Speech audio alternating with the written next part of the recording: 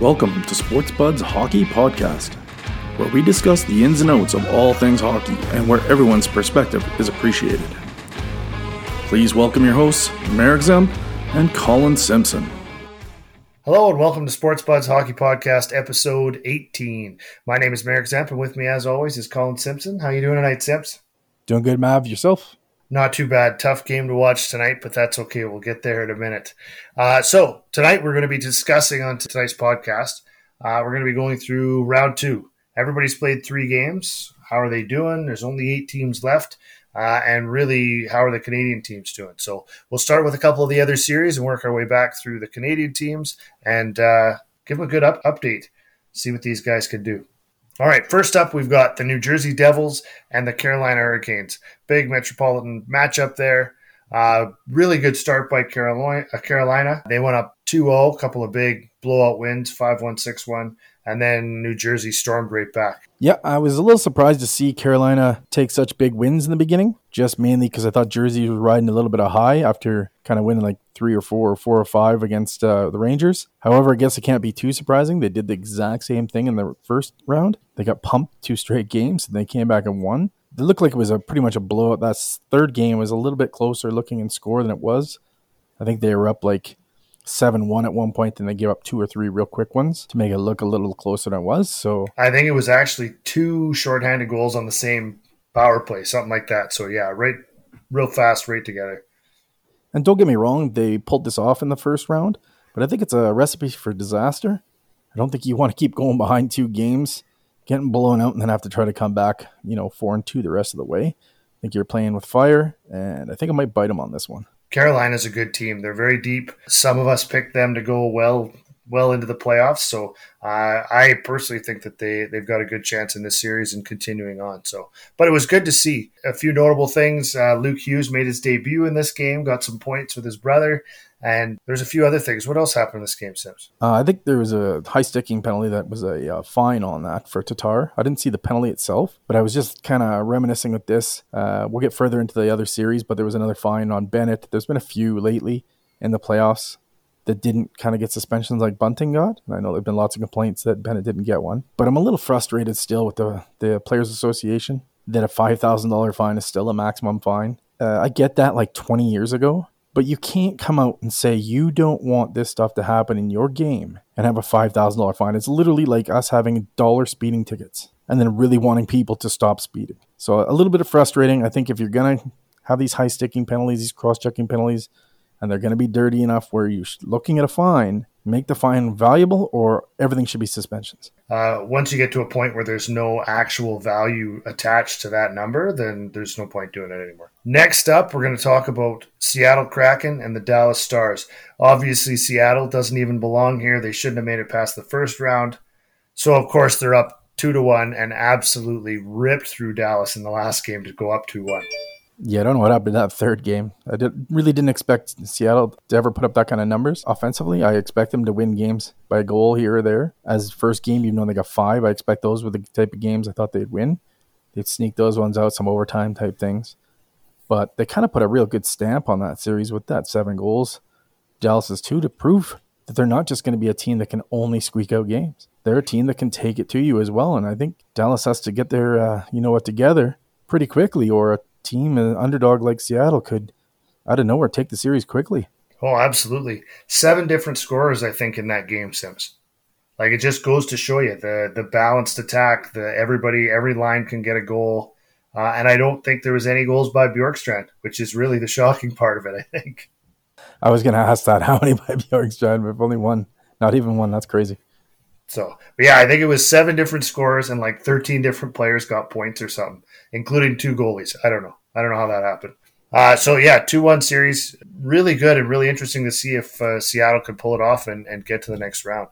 Next one up, the Toronto Maple Leafs and the Florida Panthers. Well, 4-2 Florida, 3-2 Florida, and of course 3-2 Florida in overtime. So obviously Toronto is in a deep, deep hole at this point. Well, I had mentioned it in one of our previous podcasts, and I know it wasn't very popular to some Leafs fans of my friends of mine, who, when I made it clear that the Leafs didn't deserve to get through the Tampa series, and now we're seeing it. Like I made it clear before, I was tired of hearing people say, like, They've exercised the demons. They're a totally different team. They can battle adversity. They can do this. The stars are showing up now. 34 points in the first series, all this stuff. And here we are down 3-0. Now, don't get me wrong. No blowouts. Games can go either way. But the fact is, you are no better than you have been the last 3 to 4 years. You're no better. You're the same team. You've swapped out some more guys. I thought Dubas did a good job of bringing in some more sandpaper guys. He already brought in like 6 or 7 guys at the the trade deadline. It was a third of their roster, I believe. Yeah. Yeah, so they've done what I believe they needed to do. So if this doesn't speak to the core of this hockey team, like I watched Kipper today, and I'm not a big Kyprios fan when I watch his podcasts, but he's not wrong. This team has talent as much as all these other players, but when you look at other top players through the years, the Crosbys, all these guys that Matthews gets compared to from a skill level, he doesn't play with the passion. He doesn't get into the corners. They don't have players like Florida does, who maybe aren't as high-end talent, but you watch their top players, Tkachuk, Bennett, Reinhart, Claire, Barkov, all these guys, they'll go in and throw forecheck hits. They grind it through. So maybe having a little less talent and a little more of that is the recipe compared to what Toronto's bringing. Yeah. No, and you see it. And they, like everybody says at this point, now that they're 3 games in, where's the core 4? Again, they were pointless, no points at all. They have to show the determination that you see. That's where winners get it, right? That's where you actually show the mettle that you need to be able to win series and to win games, and then, even just win shifts. And you just keep winning shifts until the game is over. And the problem is, it's not even like you're just not scoring. The fact is, it's the most important game possibly of your career. And you're offensively gifted like Matthews.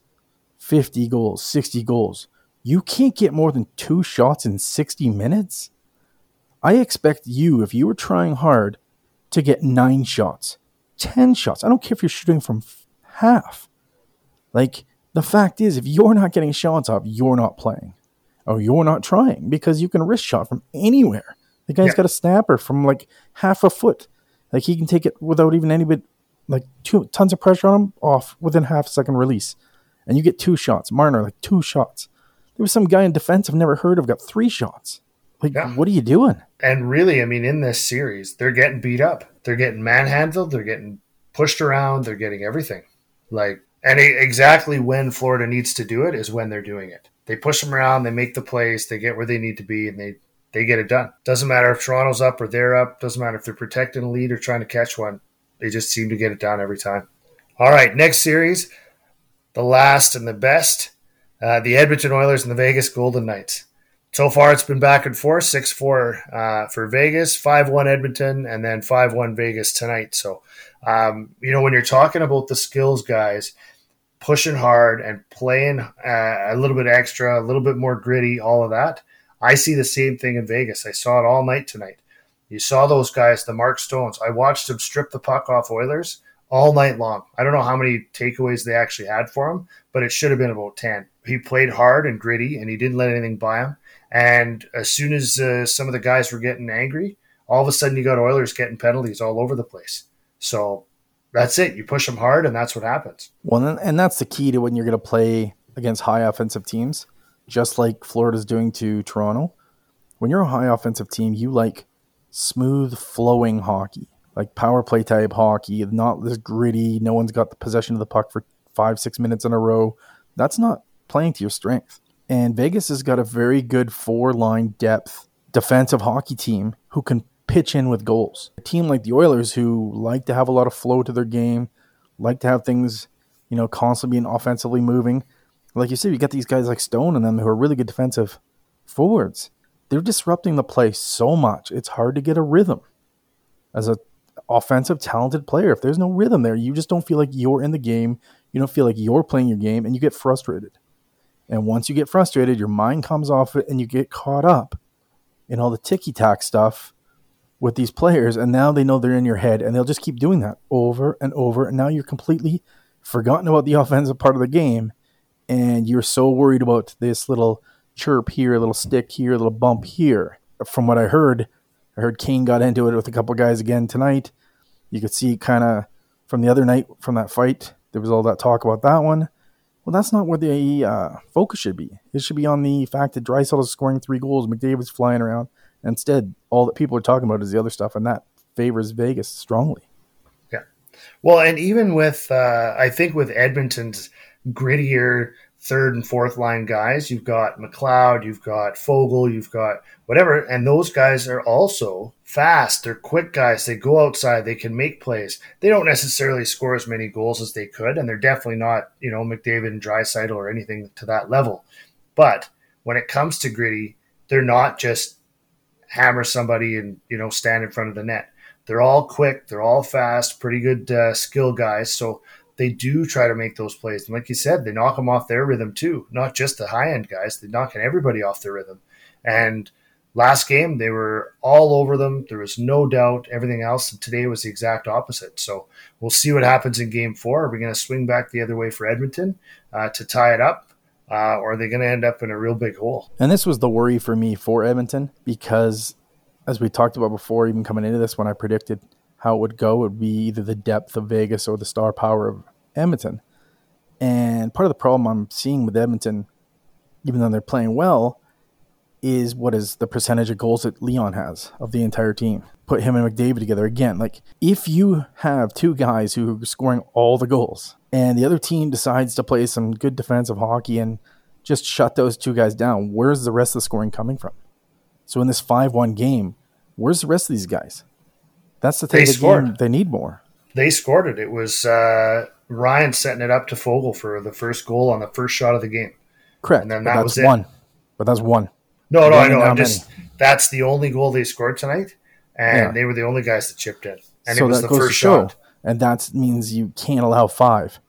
Because if Leon and Connor aren't getting 3, your supporting cast doesn't have the ability to score 3 on Vegas.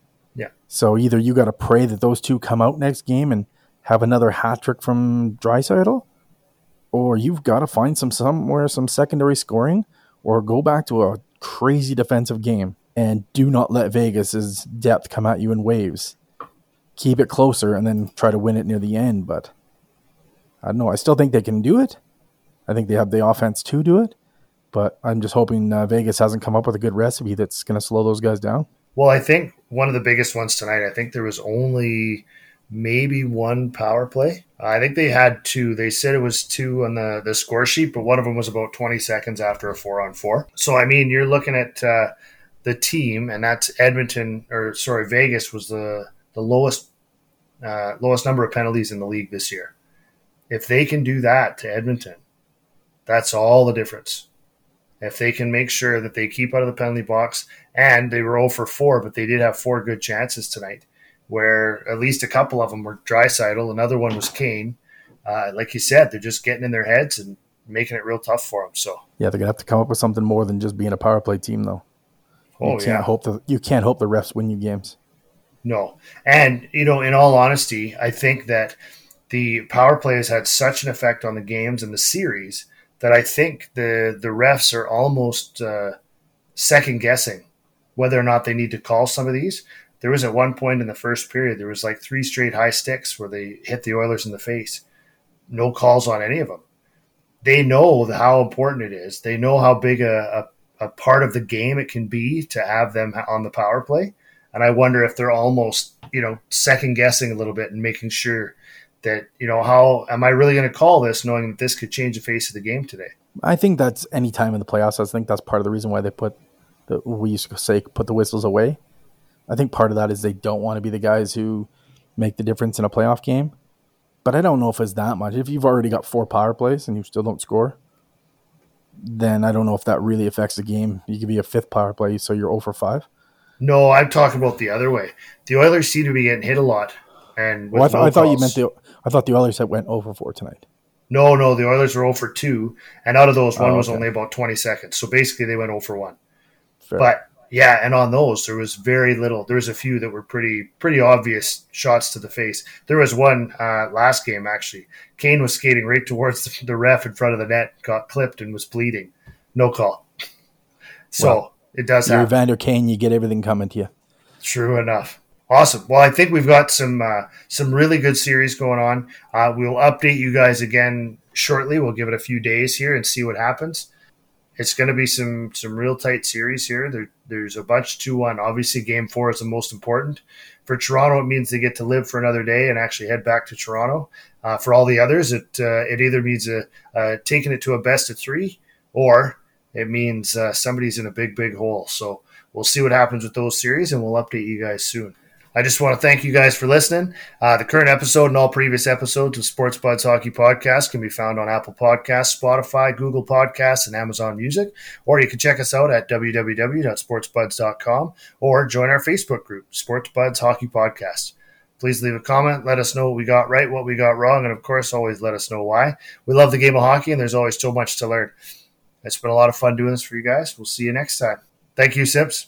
Thanks, Mav. Have a great day.